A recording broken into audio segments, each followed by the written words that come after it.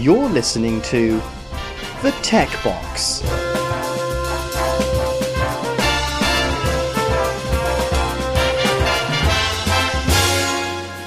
Hello and welcome to episode 28 of The Tech Box. I'm here with Richard Yates. Hi, Richard. Good evening, James. And it's James Honeyball speaking. Okay, so let's just kick off today's podcast with the news that we're just getting that Flickr is sort of getting away with its free tier. Yeah, it appears to be about to commit social suicide, doesn't it?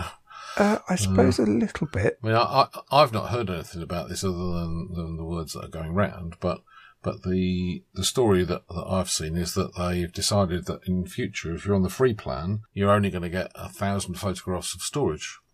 And if you want more, then you've got to pay $50 a year, and you've got to do it by the end of November, which, is a pretty huge turnaround. I mean, I've just logged into my Flickr account on which I have 79,657 photos. How do you see, I'm on there now as well, how do I see where my, 14,978. Yeah.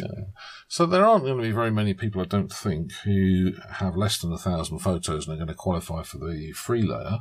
Certainly not that are going to want to use Flickr going forwards, because if you haven't hit it now, you're going to hit it pretty soon, aren't you? Yeah, it's only a year or two's photos, I would have thought, even if you're a light user. Yeah, I'm going to say, I mean, I just come back from a fortnight away. I don't know how many photos I took, but it was more than 1,000. That doesn't mean they're all good, but certainly more than 1,000. And, I feel a bit set up there. Having been a paid member for many years, I came to the conclusion last year that it just wasn't as flexible as Google Photos, and I basically took the view to make it the reserve online storage for my photos. Well, I don't really feel a great urge to fork out $50 and my wife as well for something that I actually use very little. I'd have thought they basically, this is pretty close as far as I can see to saying we actually want to pull the plug on the free service and just shrink the size of the thing down hugely, which is very sad. Yeah, I'm actually thinking though that we're used to getting our services free from Google by paying in our privacy, aren't we, generally? Yeah. And Flickr, if it was a bit better, is probably one service which I wouldn't be too upset paying a small amount for. And what are we talking these days? £40 maybe? Thereabouts. So I think if they had by far and away the best mobile apps, far and away the best web app, and maybe the one thing that I'm really missing, which is probably too much to ask for, is a Picasa style simple photo manipulation desktop client, which they don't have. But if they did, then I'd probably be up for it. I think what I notice is that you don't have to zoom in very far on, for instance, the iPad or the iPad Pro, which we'll probably touch on later, to see that Flickr's not really delivering the full-sized image onto its mobile client. So that's one of the big problems that I have with it. So I think I might have to have a little bit of a check to see what state it is before I totally pull the plug. I'm reluctant to pull the plug on it. The other thing is that I don't like having all of my eggs in one basket. So I don't like having all of my eggs in Google for Google Photos. So I quite like the fact that I've got a completely duplicated set of photos on Google Photos and on Flickr, both of which are accessible on all platforms, so iOS, Android, web, whatever. I think the other option, I guess... You nearly said Windows Phone then, didn't you? Yeah, Windows Phone, Palm, all the classics.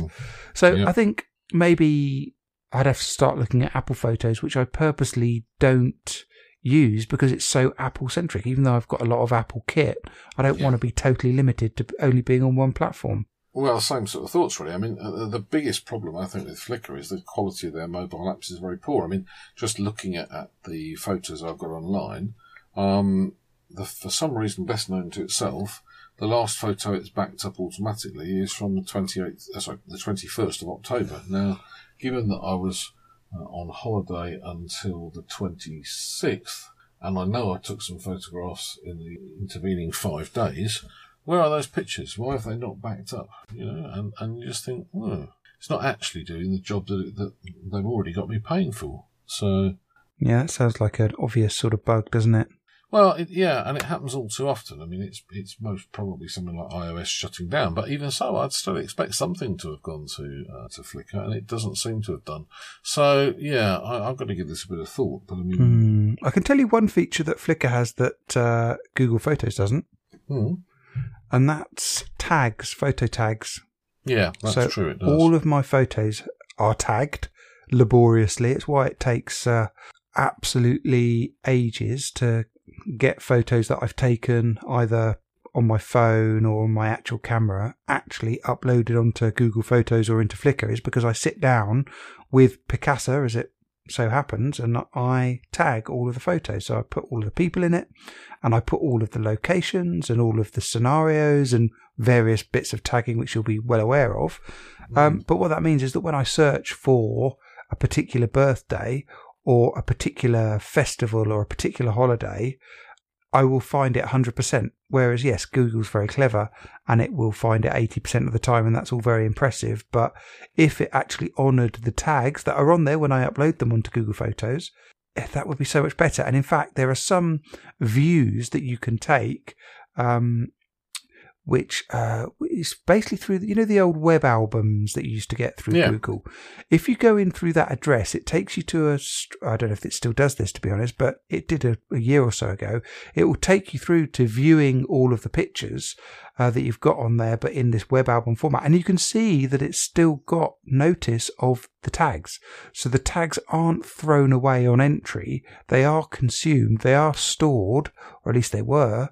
So why not make them searchable and use your AI for where they're not there, but where you've got tags, index on them, make it searchable? Why not? Absolutely. I mean, I'm just looking at this, actually. I took a lot of photographs in the missing 6 days. Why have they not been uploaded? I just don't get it. Is it the old thing where you just need to load up the app and get it awake, and then once it's awake, it will start uploading? It may be, but I'm sure it's not supposed to work that way, and I'm not convinced that it was working that way. People suggest that that's the case with Google Photos. It seems like a slight old wives' tale, but a lot of people have said that. Worth a go, but I guess the truth is I've been progressively less and less enamoured of Flickr over the last 2 years or so, thereabouts. And it may just be that this is the final straw for me. Yeah. Thinking about it, though, I can't think of what other options they have. I mean, if the amount of advertising that the general site and app generate isn't huge, then what other options have they got? I mean, it's not like they're using Flickr Photos as part of a general ecosystem play like Google uses Google Photos. Yeah, I think that's true, and part of this is because they lost their way, didn't they?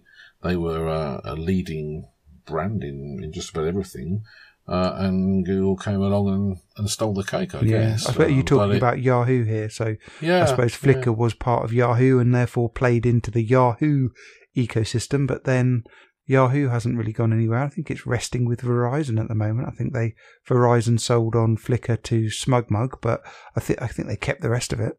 Yeah, I think actually you're probably right. I'm not being very fair because you're right. It was sold on, wasn't it? I'd forgotten all about that. But yeah, well, what I say to the people who now own Flickr is I'm not convinced this is the way to go about making it pay. Although, of course, they're going to have huge data storage requirements. But then, put it another way, they presumably knew that when they bought the thing out of Oath, wasn't it? That was the thing, if I remember right. Giving away 1 terabyte of storage is, and they've done that for the last few years, that is rather a lot, really. So there's nothing stopping you using that storage to put large videos and lots of all of your photos up there without too much of a problem.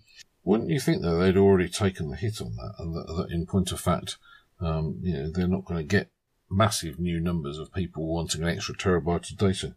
Maybe not, but then the business model should always be to get more and more customers, you'd think. It needs to be profitable for a single customer as much as millions of customers, doesn't it? Yeah, I think that's a fair comment. But yeah, so we'll watch this. It's only just been announced, so we'll watch it carefully and see where we get to with it. I suppose the truth is they've gone about it in a slightly sort of in-your-face sort of a way. There's no sort of look, guys, we need to actually make this thing run at least break even and preferably a profit, because that's what we're in business for. So this is what we're going to do with our pricing. Whereas okay, it's the 1st of November, and by the 30th you've got to pay us $50 or we'll delete most of your photographs. Doesn't leave a very nice flavour in the mouth, does it? Not massively. Okay, on to happier things. So how's your iPhone XS Max getting along? Enjoying it a lot. Well, what can I say? I mean, it's undoubtedly the best iPhone I've ever had. I took some pictures while I was away, which if they were on Flickr, I'd share them with you. But no, more seriously and to the point, I mean, it took some really good pictures, if I say it myself, quite a few of which I made into postcards and sent home. Okay. And I got to say, I do think the camera is genuinely a step up from the original iPhone X camera. Mostly, I think, because it seems to be just a little bit faster, and it's definitely a lot better in low light. Okay, so you know that after promising that this was going to be too expensive of an upgrade, I did attempt to join you on the XS train. Yes, it didn't go very well, though, It didn't pan out perfectly, and it was all a little bit like Groundhog Day, to be honest. So if we think back a year when I bought the iPhone X, the first one had a rather annoying defect on the rim where the bit of plastic antenna masking was protruding, and it kind of ruined the feel. And in the process of trying to get a iPhone X with a perfect rim, as it were, I did go through a few, and I got down to a final two. And it was actually between a 64 gig one that I'd picked up and a 256 gig one that I'd picked up. And I chose the 256 gig one because it had a slightly nicer screen. And I can't quite remember exactly what the comparison was of those two, but I think it was a little bit too much of a warm screen on the one that I sent back, and a slightly purer whiter screen on the one that I kept. And I kind of had the same thing again with this iPhone XS that I got. So I got one mail order, and I think I showed everybody in our chat group the conundrum that I was faced with, in as much as the new one had a slightly pinkish tinge when you tilt it off axis, and the existing X does not have a pinkish hue off axis. And there were some comments that, the X looks a little bit green, but I can assure you that in real life, when you tilt the 2 off axis, the iPhone X that I've already had was fairly consistent in its colour. Yes, every OLED and every screen is going to shift colours a little bit off axis, get a little bit dim off axis, but the transition was gradual and it wasn't dramatic, and it retained a fairly decent whiteness as it went. On the iPhone X, very quickly it went a pinkish colour, which was disturbing to me. And because, you often have the iPhone sat down in front of you on a table or something, and you might check it, that having it as a pinkish off colour would put me off. And so I decided to take it back, but not before I thought, well, I'll give them one more chance. So I went down to the Apple store in Reading and I picked one up, and that one was essentially identical. And I actually did a little survey in the Apple store where I checked the off-axis tint of a whole bunch of iPhone XSs, and pretty much all the ones they had there.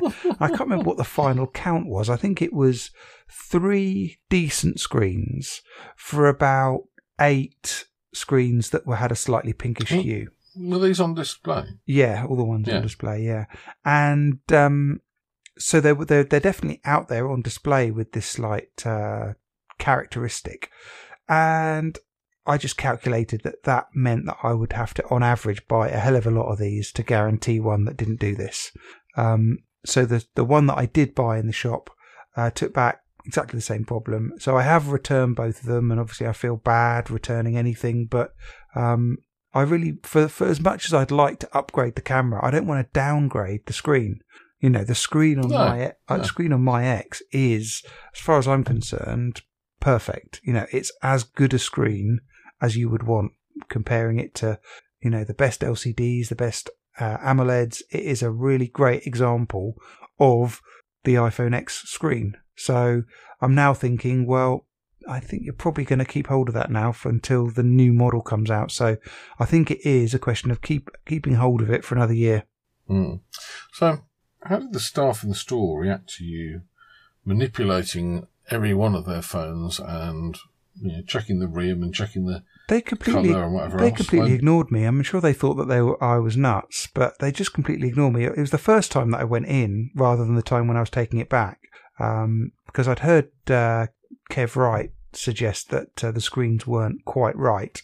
So I wanted to just have a little look for myself. Well, I suppose also by that time I'd already had the pink one, hadn't I? So, and he'd said that he'd gone into a store, I think it was a phone store, and had a look at some of the phones and realised that, I think he said all the ones that he looked at were slightly different in characteristics. So I went through and they didn't say anything. And I did a little bit of a review, and it was, what was it? Maybe 3-1. 3 of them having a pinkish, warmish behaviour, and then 1 having a pretty consistent colouring through the as you tilt it off axis. So yeah, I think the odds on you getting one that behaves like that are not good. But as you commented, and I think a couple of other people commented, they didn't necessarily prefer the one that I was showing. Some people said, actually, I prefer the one that goes a bit pinkish, which is fine. My only thoughts on this are, I think Apple could be settling on a set of glass coatings, polarizers that typically exhibit this effect. We sort of discussed previously, I think that, a screen isn't just the raw panel. You need the panel, you need the glass, you need the coating, you need the polarizers. There's so much that goes into one of these screens to complete it. And I think Apple are settling on a manufacturing process, and a set of materials that is tending to give a pinkish hue rather than anything else. And that could be in response to people taking a bit of umbrage at the blue shift. No, you've got me going now. I'm just looking at mine. No, if anything, it's definitely blue. Although, to be honest, if you tilt it from side to side, there's a blueness to it. If you tilt it from top to bottom, there's perhaps a bit of pinkness in it. Yeah. It doesn't bother me, is the honest answer. It's a nice clear screen, and that's all I'm actually bothered about. And I think that if I'd have kept it for a couple of weeks and just put that out of my mind, I wouldn't have thought about it again for the next 2 years. I'm pretty sure that would have been fine. It just so happened that it bugged me, and I thought, the cost of this transaction is going to be high. I sell the iPhone X for, let's say, 600, 650, maybe 700 absolute tops. The new one is 1150.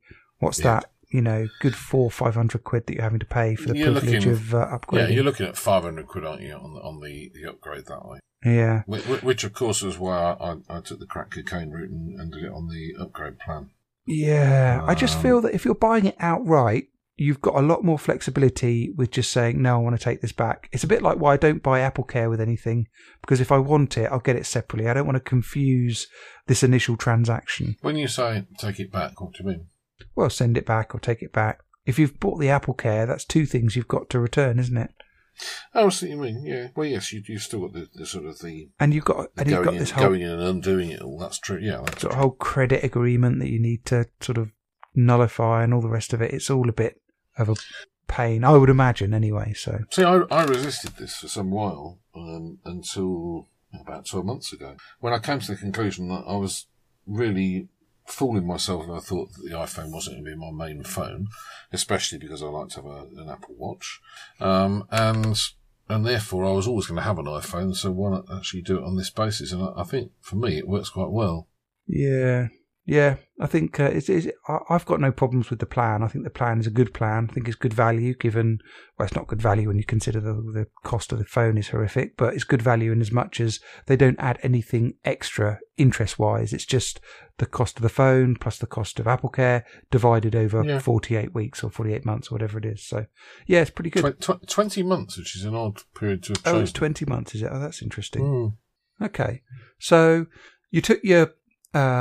XS Max on holiday and you went to Spain and you had a look in an Apple store, a Xiaomi store in Spain. Well, I did both. It was quite funny really because if you know Madrid, then in the middle is it's one of these squares that isn't square, but it's called a square, and it's called Puerta del Sol. It's the centre of Spain. It's, I suppose, Spain's equivalent of Trafalgar Square. It's where they have their New Year's Eve party and that sort of thing. And in fact, it's a sort of 5-sided area, and one complete side, one of the short sides, it must be said, is given over to an Apple store.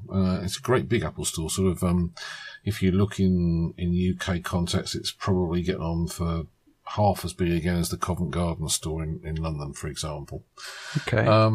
And so a few months ago, Xiaomi announced that they were starting out in Spain, and a bit like they have here, you know, they're going to launch and they'll have a flagship store and a certain number of items. And it was announced that it was going to be Puerta del Sol. So I thought, that's quite interesting. It'd be interesting to, you know, go from one to the other to compare them. Well, in fact, it took me 2 days to find the Xiaomi store, because it's down a side street, which, no fault of Xiaomi's, is being dug up at the moment. So there's all hoardings and things hiding it. It's about, I guess, 200 metres off Puerta del Sol, but Puerta del Sol's got about 8 roads going off it. So it was, you know, it did take quite a while to find. And there you've got this store, which, first thing to say, was about 1/6 of the size of the Apple store. It's basically just a single shop unit. But once you went through the door, the design language was very obviously very similar to Apple. You know, central table, devices all plugged in, hordes of teenagers wrapped around it.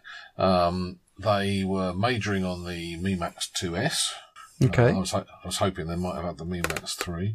They had about 4 different phones there. That was the full extent of the range.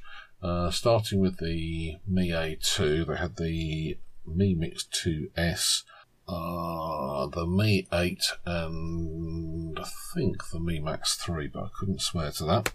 That's interesting that they're mixing the Android One phone and the MIUI phone. That's interesting. I would assume that in the Xiaomi store they would stick with the Xiaomi operating system. The MIUI, yeah. No, they had the Android One in there.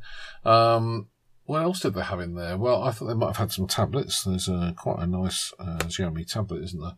But no, there was no sign of that. There were no laptops or anything like that. Did they have the toys, like the Segways and the unicycles and things?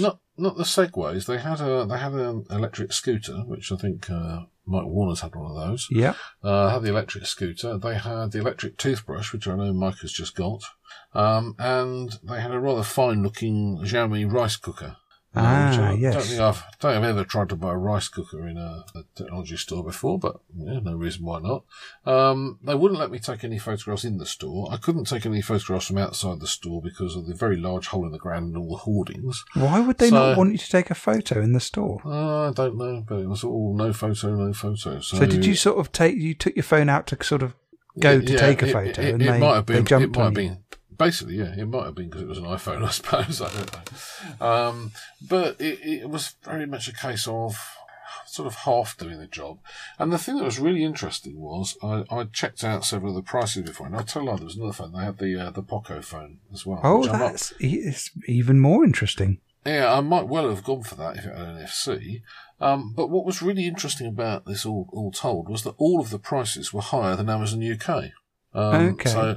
So like higher than Amazon ES, or? I haven't looked actually, to be honest, but I'm trying to think. Let me put the Poco phone into Amazon UK and see what the price was, because I can remember what it was in Spain. I think I've seen the Poco phone in Amazon UK at $279, something like that, or $269. No, I didn't want Google to do that. Thank you, Google. I think I might have clicked the wrong button there, folks. Sorry about that. So how much were they selling the Poco phone for in Spain? $334. Actually, it's interesting. It's not so bad. The Poco phone in Amazon now is $329. That's starting to get a little bit. I mean, I know that it's got a 845 processor, but I think the attractiveness of the Poco phone was it was not too much more than 200 quid. 260, I think, was the price that I'd seen. But of course, the price that you see quoted tends to be that if you order it from China and don't get caught by the Don't pay Batman. any tax or anything. Whereas, of course, if you buy it from Amazon, then quite rightly they charge VAT on it. So $329.99. I would very possibly have bought this had it had NFC. And to be honest, I don't use Android Pay very much because I usually use Apple Pay, but I have used Android Pay, and I would like to be able to use it. And I thought, no, I'm not actually going to get this. But it looked a very nice piece of kit. It was well put together. Yeah, attractive, but no NFC. Come on, Xiaomi, if you want to sell these things in Europe, it's time you sorted that out. Yeah, it does seem a rather small omission. And has the Pocophone got a headphone jack? I can't remember. That's a good question. I can't either. I've got the page open though on Amazon. Let's have a look. Face Unlock. It does look, I mean, genuinely looks a nice piece of kit. I mean, MIUI, I've not really got any complaints about. I use it on the Mi Max 3. It's fine. I don't see any mention of a headphone jack. It certainly doesn't have a headphone in the box, so probably not. I think the first page of the Google results suggests that it does, but I guess. I think it does. Yeah, on the top. So yeah, it's a nice enough phone, isn't it? I mean, I've got the yeah, it does on the top. I'm looking at a photo of it now. I got the Xiaomi A2 Lite. And I think that is a really great phone, but that's a really great phone in the context of costing 115 odd quid, and for that kind of money, it's just crazy. It's got everything you'd want except for NFC, but I don't tend to use NFC on my Androids, I have to say, so it's not a huge problem for me, that. I don't very often, but it would put me off buying. No, not necessarily buying any phone because I have actually got a Mi Max 3, but then that's a bit of a special case. But it seems to me to be such a silly omission that it's one of a number of things that make me think, no, I don't think I'll bother, and indeed I didn't, because I thought, well, it's not especially cheap, and in point of fact, I'm not sure I've actually got a proper use for it, so I didn't get it. I'm obviously losing it, James. Yeah. You must have been ill at the time, You saw a phone and didn't buy it, It's crazy. Yeah, well, I've seen several phones and not bought them lately. I haven't bought a Pixel. Funnily enough, one of the strange things about going to Spain when I did was that on Sunday we got the extra hour in bed because the clocks went back, and then of course on Monday I came back and got an extra hour in bed because of the time difference between here and Spain. Yeah. And it's strange an hour. It doesn't seem to mess me around too much. But what's happening with having the 2 hour time shift is I keep waking up at sort of 5:15 or 20 to 6 or whatever. And this morning I sort of went down and made a cup of tea and got the laptop out, and I thought, yeah, I had an email from Google. If I order by 6:59 this morning, then I get the £75 voucher to use in the Google store. And even that couldn't convince me to buy a Pixel, because I just don't see what the Pixel 3 offers me. No. I mean, I've got a Pixel 2, Okay, so what have we got? Well, we've got Qi charging. The camera modes are almost the same. I just don't really see what extra I'm getting for 700 quid or something. I do really like the Pixel 3 proposition. It's got the 18:9 screen rather than the 16:9 screen. That's true. It looks like a mini version of the XL from last year, which was great. Okay, it's not got a headphone jack, but it's got wireless charging. That the touch response on it is going to be fantastic. The camera on it's going to be pretty much unbeatable.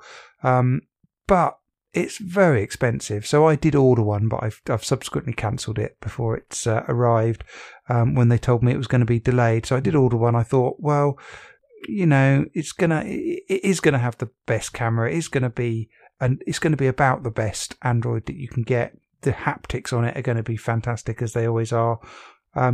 But yeah, I kind of relented and I thought, no, it's not. I'm not going to do that. One, because the order got delayed, but secondly, there's people comparing the Pixel 2 and the Pixel 3 in various conditions camera-wise, and the difference is basically not there, is it? I mean, if it is there, it's very slight. Okay, it doesn't have the special features like the stable zoom, and the night sight will probably come to the Pixel 3 first, then make its way down to the Pixel 2. But if there's not a huge amount of absolute difference between the Pixel 2 pictures and the Pixel 3 pictures, well, I know how my V30 and my G7 matches up to the Pixel 2 when using the Pixel camera, and the difference is not significant. Not huge, no. And it's not worth several £100. And in fact, if you don't mind installing an APK from XDO developers, you can put the Pixel 3 camera and night sight on the Pixel 2 now, and it works just fine.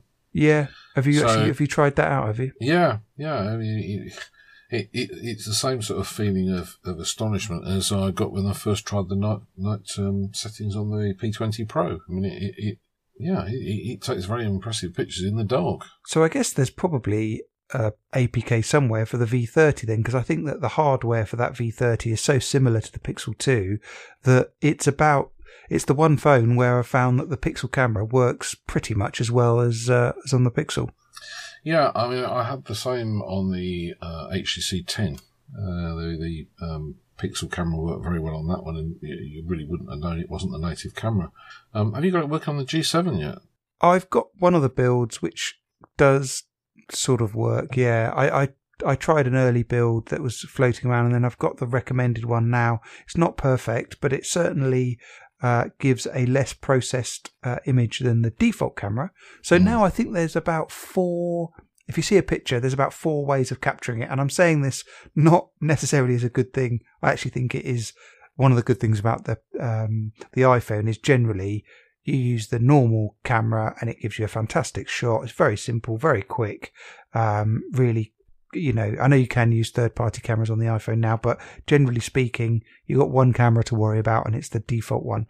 Yeah. So on the G7, you can take camera with this default camera, which is a little bit over sharpened, a little bit over edge enhanced. You can turn AI on, which sends it a bit more crazy, although to be fair, I haven't noticed a huge difference between having it on and not having it on, but it's certainly got all of that edge enhancement on. You can take a raw photo.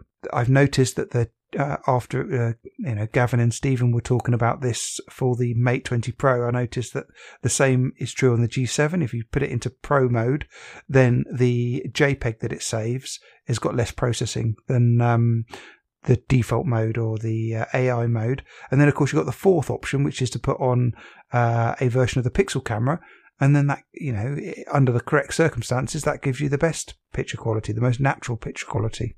Well, I mean, it's interesting because I just still don't get on with the G7. I mean, have you got to a point now where the G7 where you prefer it to the V30? It's getting there. It's getting there. The latest firmware has speeded up certain things like the launching of the camera. The flipping between the wide angle and the normal is still a touch quicker on the V30. I think the V30 is thinner. The screen is a little bit more snazzy, shall I say, because of the OLED.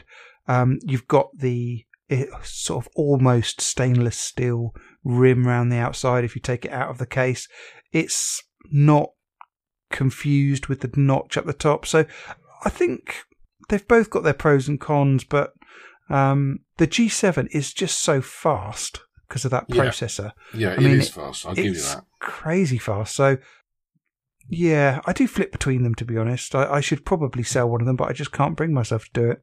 I keep thinking I'm going to sell the G7, and then I think, no, this is silly. You shouldn't be doing that. You should be selling the V30. And then I put the decision off for another day. But I mean, you're right. Very nearly dropped the V30 there. Yeah, it is a beautiful camera, a beautiful phone. There's no doubt about it. The manufacturer, I got a Moroccan blue one. What did you get on the V30? I got the lavender violet one. Yeah, the lavender one. Yeah. Well, that's a nice one to look at as well. But the Moroccan blue one is just a beautiful looking device. Yeah. I'd have to admit that it does really look the job. But I don't know, the G7, I just think looks a little bit cheap and nasty, if I'm absolutely honest. It doesn't look like the materials are as good, and it has that LG thing where it feels a tiny bit hollow, a little bit. Yeah. The glass on the back feels a bit plasticky. Yeah, definitely. Yeah, that's definitely an issue with it. I don't think you can get a better sort of tall screened phone. So if you compare it to the 6T or the OnePlus 6, there's so much more on the G7 just in terms of features, and I don't think you lose anything in terms of things like the touch response, the frame rate and everything. It's just so good on the G7. But then there should be a big difference between the G7 and, for example, the OnePlus 6T, shouldn't there? Because the price of the thing is considerably different. Well, they're about the same, aren't they? Because if you've got the, Really? it's about 400 quid now, isn't it? The G7, 420, Yeah, 450. I suppose that's true. I'm thinking more of the launch price, and actually, what's always true with Android, isn't it? Is don't buy it at the launch price. I'm sure. No, and I don't think you can go wrong for like 420, 450 for a G7. I just think that is a lot of phone Yeah, there's a for lot your of money. phone for that. Yeah, And albeit right. it's maybe not as beautiful an object as the V30, but it's certainly as functional, if not a bit more. Yeah. Well, yeah, maybe I should give it another go. The moment it's sitting there in a queue of too many devices just for a change. So I don't know how we strayed onto G7 and V30, but you were just sort of talking about the Xiaomi store and what's available there, and it's quite surprising via the Pocophone, I guess. It's surprising that they've put the Pocophone and the A2 in these stores as well as the MIUI phones, because I think that kind of confuses the message about what a Xiaomi phone is. But it's probably worth mentioning that me and friend of the podcast Dan went to the Xiaomi, I don't know, do we call it launch party? I think it might have been in London, and we had a fantastic time and had some canapes and a couple of free cocktails, and it was all great stuff. Lots of fun. You know, we played a few games, and there wasn't too much in terms of looking at the phones and playing with the phones, but they had a few toys there, like, you know, the drone and the little Segway device and everything, which was great fun. And you get the impression that they're about to hit the UK market fairly hard. Yeah, I mean, they did when they launched in Spain. They didn't do it in halves, did they? I mean, I know I've been a bit dismissive about that store, and I think, yeah, I was actually quite disappointed in that store. I mean, I had no need for a rice cooker, and everything in there seemed to be quite expensive, but it just sort of. It just felt like a rip-off, really. What I'd want to know is whether they were going to be able to provide after-sales support at that store. Yeah. Because if they are, then that is a really good thing. So I'd love to just go to a bricks-and-mortar store, buy a cheap, in inverted commas, Chinese phone, and be able to get after-sale support on it, because that's the problem, isn't it, with buying one of these phones? Yeah, great value, but you get them cheap from some warehouse in Hong Kong, and what happens when, the day after you've got it, you might be lucky with after-sale support, but you might be left high and dry. Yeah. So I do quite like the idea of being able to go to a shop in the high street and say, okay, I've got this Pocophone, I've got this A2, it's got a problem, can you fix it? Yeah, we'll take it away, we'll fix it, we'll sort it out. That's the problem with these Samsung stores, is they're just showrooms. So I don't think you could even buy the phone at these stores, or there were certainly some stores where you couldn't. And I remember trying to take my Samsung K-Zoom back to one of these stores, and they just didn't want to know. So, if they've got those stores, you want them to be able to do everything, don't you? You do. I mean, I funnily enough went into the Madrid flagship store, Samsung flagship store, that is, and that was interesting for the emissions that it had. I thought I'd be interested what the Galaxy Watch is like, because I've ummed and ahed about the Galaxy Watch, and I've not done anything about it because I wanted to actually see what sort of size one was. I know we haven't got any of the Galaxy Watches, but we can show you the wristband one. And I don't want the wristband one. I'm not interested in that. I want to know what the actual sort of the new Galaxy Watch is. Yeah. So yeah, those stores aren't really very good at all. I don't think. I don't rate them. No. But yeah, good luck to Xiaomi. I think I really like the A series. I loved the A1. I'm loving the A2 Lite.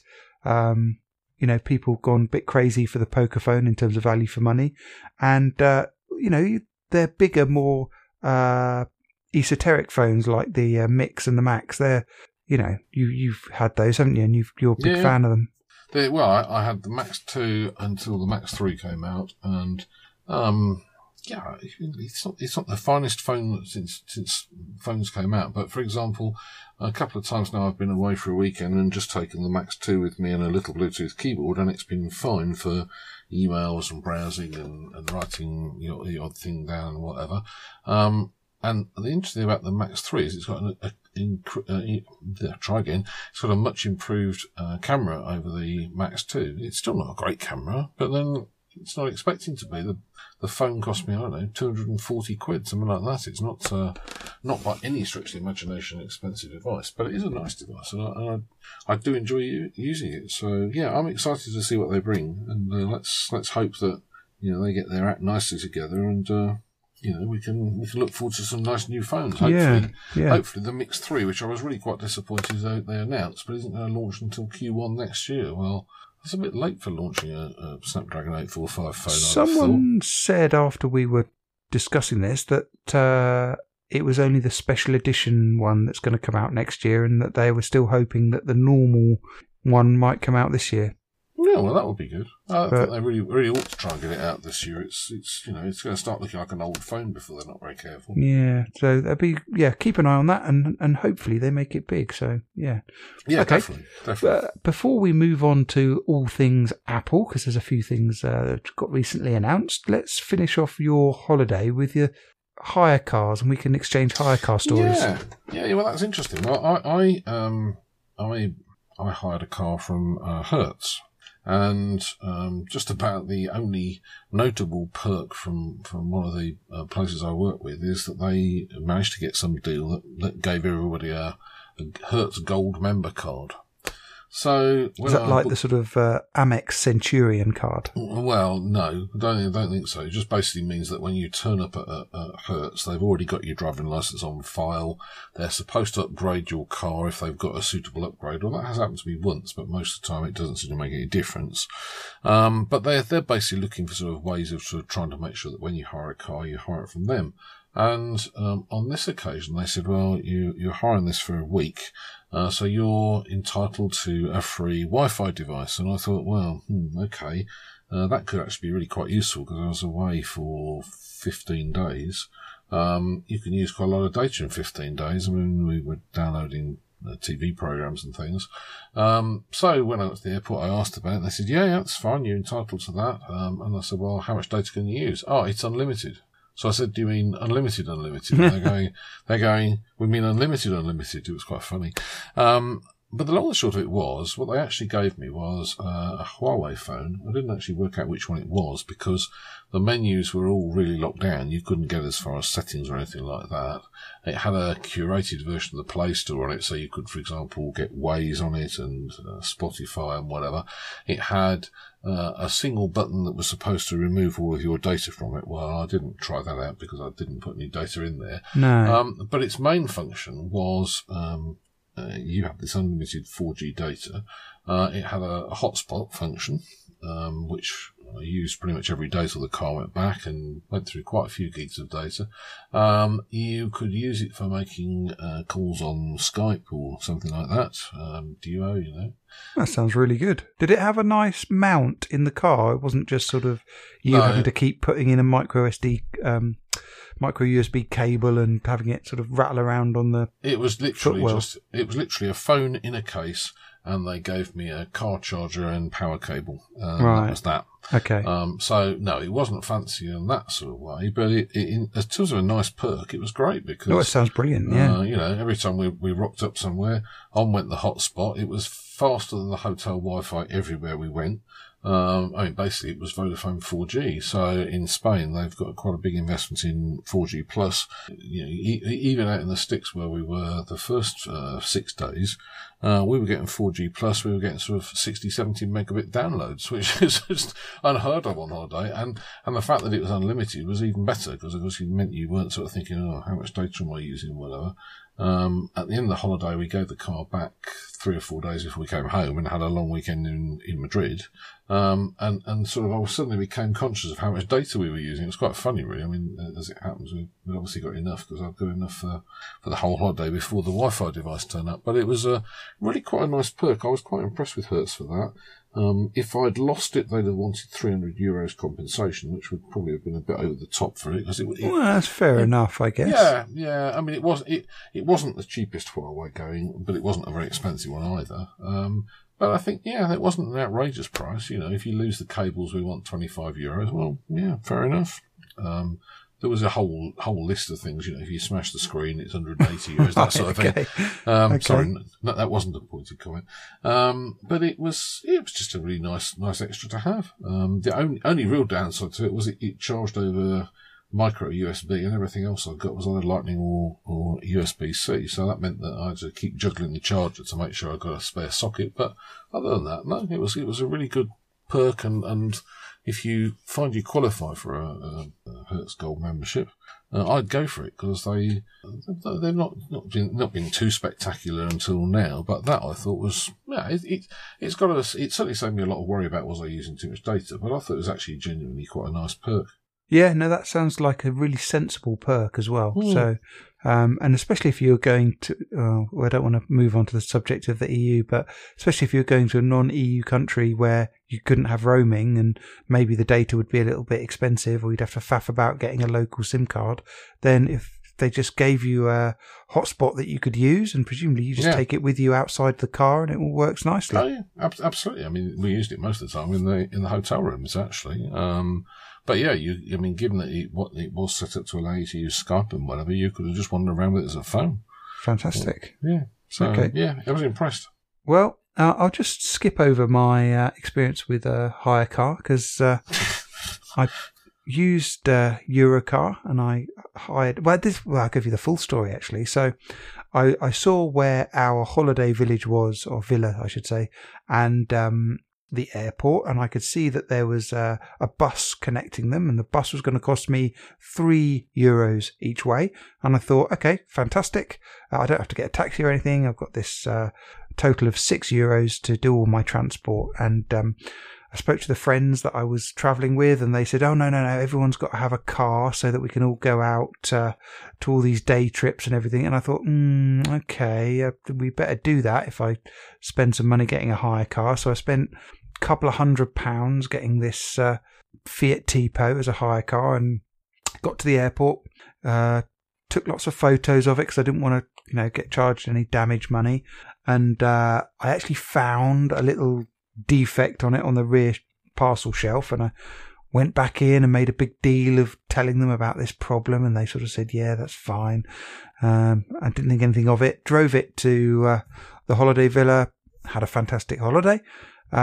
Obviously never drove it a single time, and it just stayed in the garage. There was enough spaces in other people's car that I could just share those. And then drove it back, and didn't think anything of it, handed it back, and he managed to, the guy who was taking it back and putting it back into the fleet, managed to spot a scratch on the alloy wheels. And I can only assume that I must have initially just, because it was quite dusty when I picked it up, I must have thought it was just like a bit of dust on there, but yeah, it was some weird scratch. It wasn't like he'd scuffed it on a curb. It looked a bit more substantial than that. It was weird. Anyway, it was definitely damaged. Something had gone wrong with it. And he said, oh no, you've done this. And I said, oh no, this is going to end badly. And he forced me to sign an acceptance on the return thing that said, yep, the scratched alloy. And but he said to me, oh, don't worry, the car's in good nick. You won't hear anything more about this. This is fine. Don't worry. So I thought, okay, I'm dreading it now, but I've got some optimism because of what you said. And yet, lo and behold, less than a week later, I had an email saying, we're going to charge you for this damage. And I looked at the invoice, and it was another £300. No. And so my £6 bus trip had suddenly turned into a £500 journey. Luckily, I got in contact with American Express, went through their process of disputing a claim, disputed it. They gave me the money back straight away. I sent the pictorial evidence that I had back to Eurocar, which you could just about make out that this scratch was already on there from a video that I took of the outside of the car. Sent all that off and waited to see what happened. And Amex came back to me and they said, okay, we've cancelled that extra £300. And I thought, oh, that's fabulous. And then I got a letter back through Eurocar saying, oh, we're not very happy that we've not been able to take the extra payment that we were trying to. No mention of the fact that I disputed it. And said, right, never darken our door again. You're no longer allowed to hire a Eurocar car, and we're going to try and, we'll pass this on to our lawyers, etc., etc. So I thought, okay, fine, I've written off using them again. We're Square, and I'll just have to use Hertz or whoever going forwards. And the interesting thing is, a few weeks after that, I got an email. Was it an email or a letter?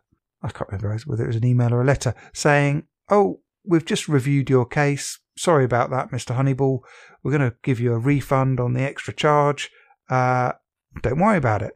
Now, of course, I'd already got a refund on the charge because I cancelled the credit card. So now you're in transaction. profit, yeah. So now I'm in profit. So now I'm trying to get Square because I don't want to be unnecessarily up, because that's not what I was after. I just want to be Square. So I've emailed them back and said, I'm still up here, so you might want to think about how we can get Square. But because they take so long to respond, I haven't heard back what they want to do about that. But yeah, they got there in the end. So well, as long as they unban, let's hope they unban you. And it's so difficult when you hire a car, isn't it? I mean, when we picked that car up from Hertz, we went around the car and photographed everything. And after your experience, we photographed the wheels as well. Yeah. And sure enough, 2 of the 4 alloys have got big scratches on them. So I went back over and said, put this on the, no problem, put some mark on the sheet, signs it off and all that. No bother at all, but you just got to wonder if we haven't gone over there, would they have tried the same thing? It makes you wonder. It might be quite a nice little earner, mightn't it? Yeah. Because, alloys are going to get scratched. People are not going to notice that the alloys are scratched when they pick it up, because I was looking for dents. Yeah, exactly. That I thought, right, the thing that they're going to pick up on is that there's going to be a little dent in the bodywork. So I went round all the bodywork taking photos of it, and of course I didn't take photos of the wheels. The wheels were a bit mucky. You're not going to notice that it's got a scratched alloy, and when they come back, they're always going to be able to say, "Oh, you've got a bit of a scratch on this alloy." They're always going to get scratched. Exactly. So yeah, it was. I think that is the game they play, to be honest. It was a very bad experience that ended up to be okay. So yeah, let's put that to one side. Take Eurocar out of the bad books, and on we go. So I suppose the main subject of the podcast, now that we're coming up to sort of 5 minutes left, is the Apple launches. The Apple launch. Well, how do we sum up the Apple launches in a phrase? I was massively disappointed because Mac Rumors actually did, in their live reporting of the presentation, said there was a new iPad Mini, and that's what I really would have liked, a new iPad Mini. Now, okay, there are some rumours there's an iPad Mini coming, but I wanted it now. Yeah.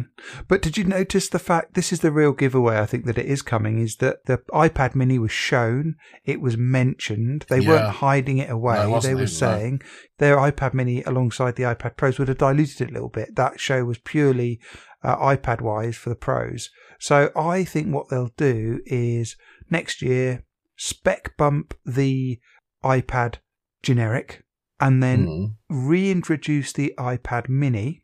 Yeah. And what they might do is make the iPad, in the same way that the iPad generic is an iPad Air 1 with updated CPU.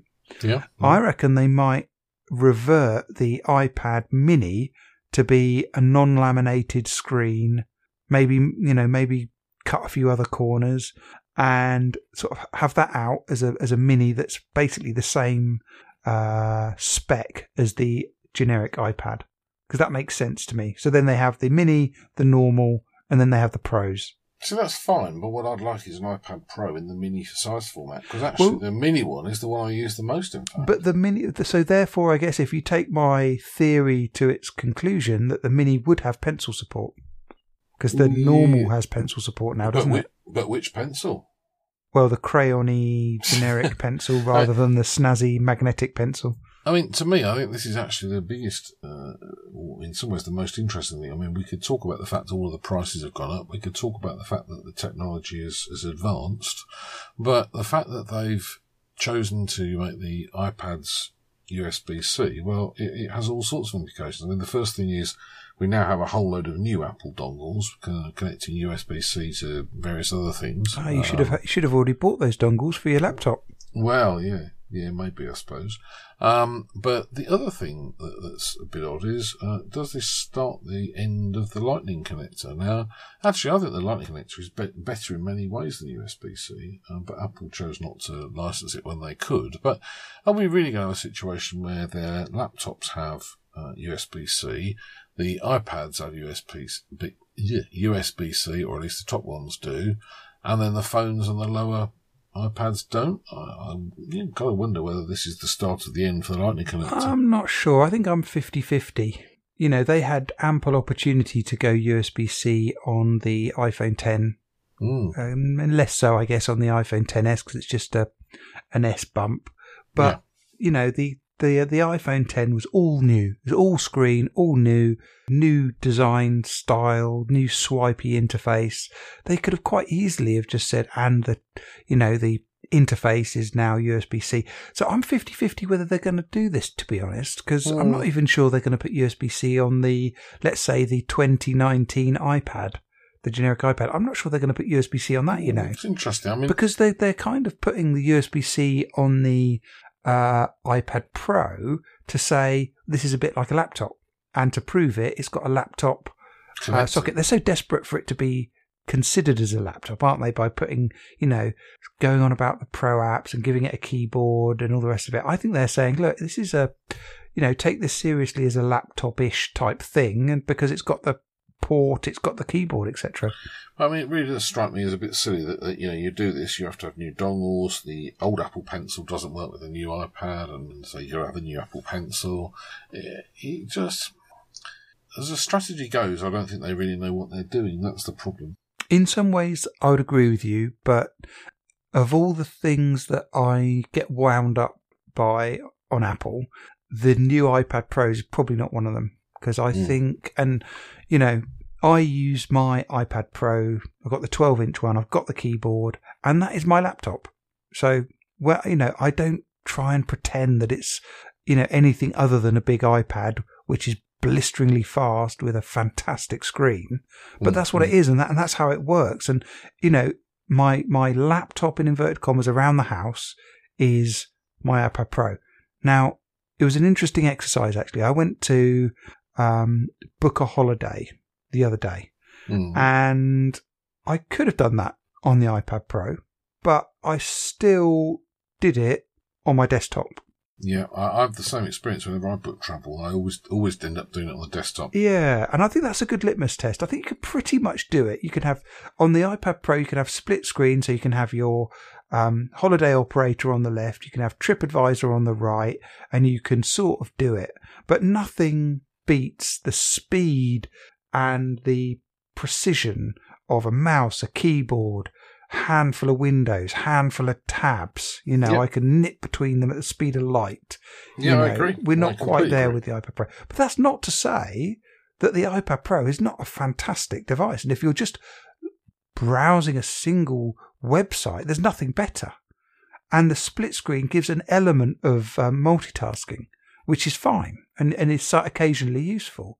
But, you know, I don't have any problem with the iPad Pro. I think I don't happen to use an iPad Pro at work, but if the company wanted to give me an iPad Pro and say, that's your laptop, I could make that work. Definitely. For what I do day to day, and I'm mostly just in Outlook and, you know, email, calendars, maybe a little bit of some of our web tools, but they generally are all web tools. So, you know, I could quite happily use an iPad Pro, but I wouldn't consider it as an equivalent or an equal or a better to a macOS device or a Windows device. And I get a little bit annoyed at people saying, oh, they're going to turn, you know, they're going to deprecate macOS and they're going to concentrate. Everything's going to come to the iPad Pro. The iPad Pro is going to be able to run Xcode and all this kind of stuff. And I just think, really? You know, I don't think so. You know, it's certainly not what I think they should do. No, you know, nor me. I mean, it's a bit like saying, well, I mean, let's be honest. Everyone's PC now, if we talk about personal computer, is their phone. Yeah. Yeah, but you're not going to develop software on your phone. You're not going to edit reams and reams of video on the phone. The fact that the iPad Pro is quite good for creative stuff, drawing, editing photos, putting video together. It's quite good for that. But it's not a PC. It's not a general purpose computer. It's not going to replace the mainframe. It's, in the same way that your Amazon Alexa is not going to replace your PC. We're finding different niches for different devices, and I'm really happy about that. I think smart watches are great. I think smartphones are fantastic. I think iPads are fantastic as well. I think iPad Pros are really great, and they are a little bit of a different category to just a normal tablet. An iPad Pro is a totally different beast to a Kindle Fire, but they are still different, and it's still better to do some things with a keyboard, with a mouse, with multiple screens. And the more you try and if you go too desperate to try and turn the iPad Pro into a PC in inverted commas, you're going to wreck it. You're going to wreck what makes it so good. The ease of use, the speed, the simplicity. You'll wreck it. Can you imagine like having a window manager on there or a mouse pointer? Yeah, I think you're right. I mean, I couldn't begin to contemplate using any iPad as my main computer. I mean, I'm actually sitting in my office this evening and looking at what's open on the computer in front of me. I've got 5 separate Word documents, 7 separate spreadsheets, two Adobe Acrobat files. Yeah. You imagine trying to multitask around that? That's ignoring the web browser. It's also ignoring one of the bespoke programs I use. So, yeah, it's a great device, but it's never going to replace a laptop for me, I don't think. But that's not to say that I don't want one. I look at this, even though I've got my 12.9 previous generation iPad Pro. I look at this, I think, I'd love that. And I kind of regret getting the 12.9 and not getting the 10.5, so it's a bit more portable. And I also regret not getting cellular, because I tend to take my older iPad that's got cellular out if I'm going out somewhere. I would love the 11-inch one. Seems quite nice. I'd love the 11-inch one with the keyboard, with cellular. Might get away with 64 gigs. That's what I'd want. But you are going to pay a lot of money for that. But 11 inches. Go on. 64 gigs. Wi-Fi and cellular, £919, and plus a keyboard, so that's another 150 quid or whatever. Exactly, and actually, I don't think I've managed to cope with 64 gigs very happily on my iPhone using streaming services. But whether you do that on an iPad, I don't know, because I'd have thought part of the idea there is to take a load of material around with you. Yeah, so I suppose there's one thing is downloading films, and then the other thing is having video on there that you can edit. So you might have some big video on there that you can edit, or lots of photos that you can edit. So 64. I mean, I've never bumped into that problem on my one, but maybe if I had a new one, I'd use it for more things, and maybe I would want a bit more space. But I have a lot of problems with the way that Apple positions its products and prices its products, but I don't actually have a problem with the iPad Pro. I think it is basically a really top end laptop type device, so not contradicting everything that I've just said. And so I think that given how fast it is, how much of a joy it is to use, how... The trouble is, you look at the price of that and you compare that with a Surface Pro. In many ways, you get a lot more computer in a Surface Pro. Yes, but a Surface Pro is a fairly... is no way near as elegant and as no. sophisticated and fast and quick as an iPad Pro, even though it's it's nice and it's got all that flexibility. And if you want to drop down to a terminal, or you want to move some windows about, you can do that. But I think Microsoft, I think they've got some good devices out now in the Surface line, and they do the best with what they've got in terms of their operating system. But I do think that if we're talking about tablets, even tablets with bolt-on keyboards, that you want a full-screen OS. And Windows tried that. They gave up on it, which I think was probably not the right thing to do, to just give up on that, because now they're left with just a windowed operating system, and that's not great for a tablet or a phone. And they've completely dropped out of the phone market now. Yeah. I mean, maybe you should be on the waiting list for a Pixel Slate. Well, I'm not too keen on that, to be honest. If you gave it to me, I'd quite happily take it. But I don't know. I think, again, Google need to look at what makes the Chromebook so nice. It's a full browser and that's it. You know, and if you're just doing browsing, you don't need a touchscreen. And, you know, there's complexity when we talk about adding on an Android app. It's cool. It's really cool that you can run an Android app on a Chromebook now. And it's cool that you can run Linux apps. But would you want to? I think we've sort of mentioned this previously, that the thing that's so great about the Chromebook is that it only does one thing. And it does that thing so brilliantly, so quickly, so conveniently, and so cheaply. You know, the good thing about a Chromebook is you can get a 250, 300 quid laptop that's as fast to get stuff done on the browser as a top-end MacBook. Absolutely right. I mean, you know, my MacBook at the moment is getting very long in the tooth and more sort of shuddery as I try and do things with it. It's a 2012 one that I've put an SSD in and up the RAM and whatever. And I keep looking at the price of replacing it and thinking, well, don't know I can really justify it. And I think partly this is. I mean, we've seen a lot of these prices this year on the new Apple kit have gone up a lot. I think that's partly a self-inflicted injury because they left these things not upgraded for such a long time. Is it 1,400 days now on the iPad Mini from the last upgrade, something like that? Oh yeah, long time, yeah. Long time. And that's true of the MacBook Air as well. That's being upgraded now. Yeah, quite a lot of the kit. So let's move off those iPad Pros. I think we're both in agreement that these are very sexy devices that we would want, but haven't quite committed to parting with all the cash on. Yeah, I think that's probably about right. The MacBook Air, I probably do have a problem with. So, what problem you got with that? So let me ask you this. Well, the thing is, I don't know if you're going to give the right answer to this, but I'll ask you a question. How did you get into the Apple ecosystem? What was your gateway? It was a first or a second generation iPod? Yeah. And mine was an iPod Touch, closely followed by an iPod Shuffle.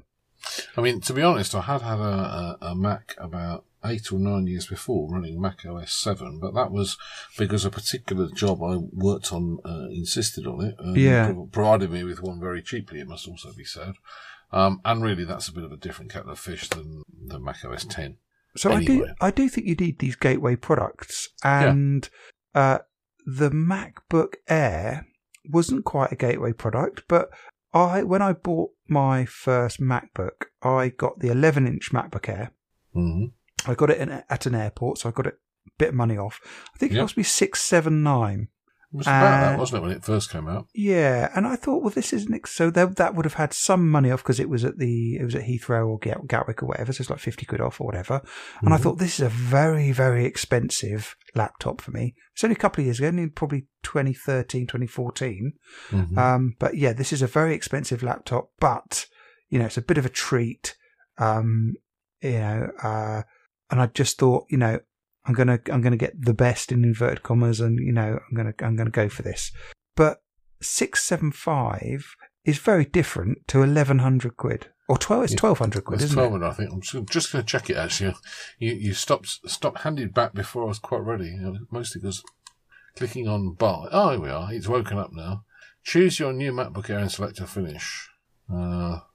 Is there an 11-inch? How will I manage that? Is there an 11? There isn't there? Yeah, they just launched it. So why can't? Yeah, that's what I thought. Why can't I see the option to pick the 11? Oh no, sorry. It's just 13 now. Just 13. Yeah, right. yeah. Okay, that's why I can't see the option then. The cheapest one is 1,200 quid. 1,200 quid for a entry level laptop.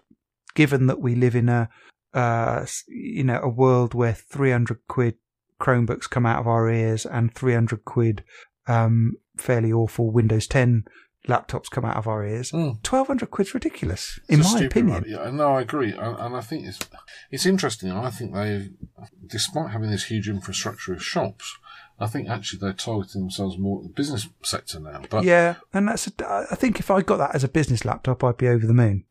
Yeah, but at the same time, I mean, I obviously deal with a number of companies, and I can think of a couple who are really very, very, very pro Apple, who over the last 3 or 4 years have basically ditched every Apple they've got because they say The Apple stuff is high quality. It lasts a long time. There isn't a problem with it. But we can afford to buy and throw away 2 other laptops if they're running Windows before we even start to contemplate the cost of having bought the equivalent Mac. And you can see the point, can't you? Lovely screen. It's got Thunderbolt rather than just the USB-C of the 12-inch MacBook. Same keyboard, which is a bit disastrous, but okay. But yeah, just the price. I think for that spec, 8 gig of RAM and 128 gig of storage, if that was $699 or even $799, I think that's a really great device. And I know that kind of throws a bit of a spanner in the works of all their other pricing, but I do think they should have an entry-level laptop, which now they kind of don't. But there we go. That's the MacBook Air. The one. So whilst I think the pricing on the iPad Pros is fine, even though it's like £900 by the time you've added in probably $1,000 by the time you've added in a keyboard. I do think the MacBook Air pricing is just too much. Yeah. So yeah, I think you're right. We're on to the final item. This is the one you want, isn't it? This is the one I'm most excited about. Yeah. So I'm recording at the moment on my Mac Mini. Mm-hmm. And I do various bits and bobs on it. I, edit my home videos on it. I do a bit of development on it. I record this podcast, play about with my photos on it. And it is a touch underpowered. And I've always been frustrated that they've not had this is a 2012 model because I wanted the quad core. So I'm running a PC essentially that's 6 years old, which even in this day and age where PCs don't advance that quickly, is still pretty much out of date. Yeah, I've got a Mac Mini, and it is beginning to get a bit long in the tooth, but a great device and fantastic value for money at the time as well. So now we have a Mac Mini that, I suppose the other fear with, because the Mac Mini had disappeared, they've not updated it for 6 years, so you kind of think they're just going to drop it at some point.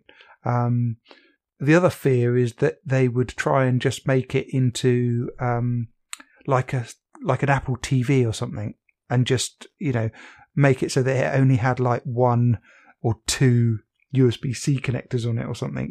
There was the fear that they would try and mess with the formula. And what was so great is that they haven't messed with the formula.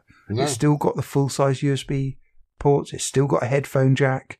It's still got the kettle lead for the power. It's got an Ethernet port. You can even upgrade the Ethernet port to 10 gigabit.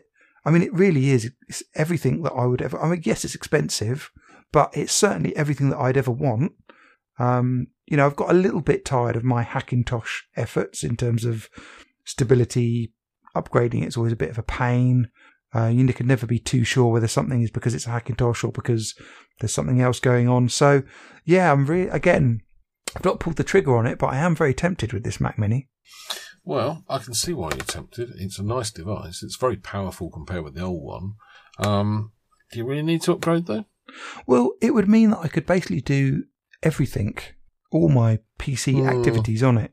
So, yeah, I don't need to upgrade, and I probably should hold off on one hand. But then on the other hand, you think, well, the price is never going to go down. They're not going to probably upgrade it again for another 6 years. That's so very you likely, might as well just get in now. There was a big delay on the original one being upgraded to the last one, wasn't there? Well, in terms of it being downgraded. Well, yeah. From the original Mac Mini to the one that we've both got, there was quite a long delay there where it wasn't upgraded for a number of years. So they do a form on not upgrading the Mac Mini. Or they do what they did on the last generation, which is downgrade it, take away the quad core option, take away all the upgradability. And so in that fact, I have occasionally, because I've got this older model, I've been thinking, well, could I get a new Mac Mini? And I would spec it up. And it would cost like £1,400 to get a decent dual core one. And I'm thinking, oh, that's not great. That's like a £300 PC for £1,400. It's crazy. But now, at least you've got the access to get a 6-core one. Yeah, you're still going to have to pay a lot of money for it. But it's, probably for, I think for £1,200 I could get everything I would want. 16 gig of RAM, decent hard drive, 6-core CPU. I mean, that's fantastic. Yeah, but when are you actually going to use that extra power in graphics work, I suppose? Well, I suppose the one place that uses the power is encoding video. Yeah, so I suppose, yeah. Encoding, and I use iMovie, which isn't great, but I'm just kind of, in the flow of it. I use iMovie to edit my live photos together and to put my other videos together off my iPhone or my other phones. And exporting on that iMovie is painfully slow, even on this quad-core. One of those days I'll get around to doing some stuff with video, but yes, I can imagine for that sort of work it would be useful, wouldn't it? I was just looking at the spec online. I mean, it's got this interesting new chip as well, hasn't it? This T2 chip. The T2 chip, yeah. Which I think the main benefit, it adds a bit of security, but I think the main benefit is that it's got a very fast hard drive controller in there, so a very fast sort of SSD controller in there. And it's the same chip that they're using on the iMac Pros and stuff. So I think that's going to be a really nice machine. It's still exactly the same size. I don't know how noisy it's going to be with that 6-core CPU ramped up. I don't know whether that's going to cause any issues, but yeah, I think you're kind of hoping not, because you're tempted by this one. Yeah, I think at some point I'd quite like to end up with one of those. But I'm in one of those situations at the moment where I think we sort of oscillate between having too much stuff and need to sell some stuff on eBay. Yes. And then maybe if I can generate some money to offset that, then maybe I'll do that. So watch this space, I think. So that was the Apple announcement, mixed bag, but generally good, I think. Yeah, but I want an iPad mini. And I don't really want it to be a lower end one either. I'd like it to be a pro level one. And I can't see that happening. Well, I think it's going to be pro-ish for you, because I think whatever they do with it, they'll put the latest processor in there. You know, phone class processor in there they put in the minis, don't they? Well, but that's still going to be massively powerful.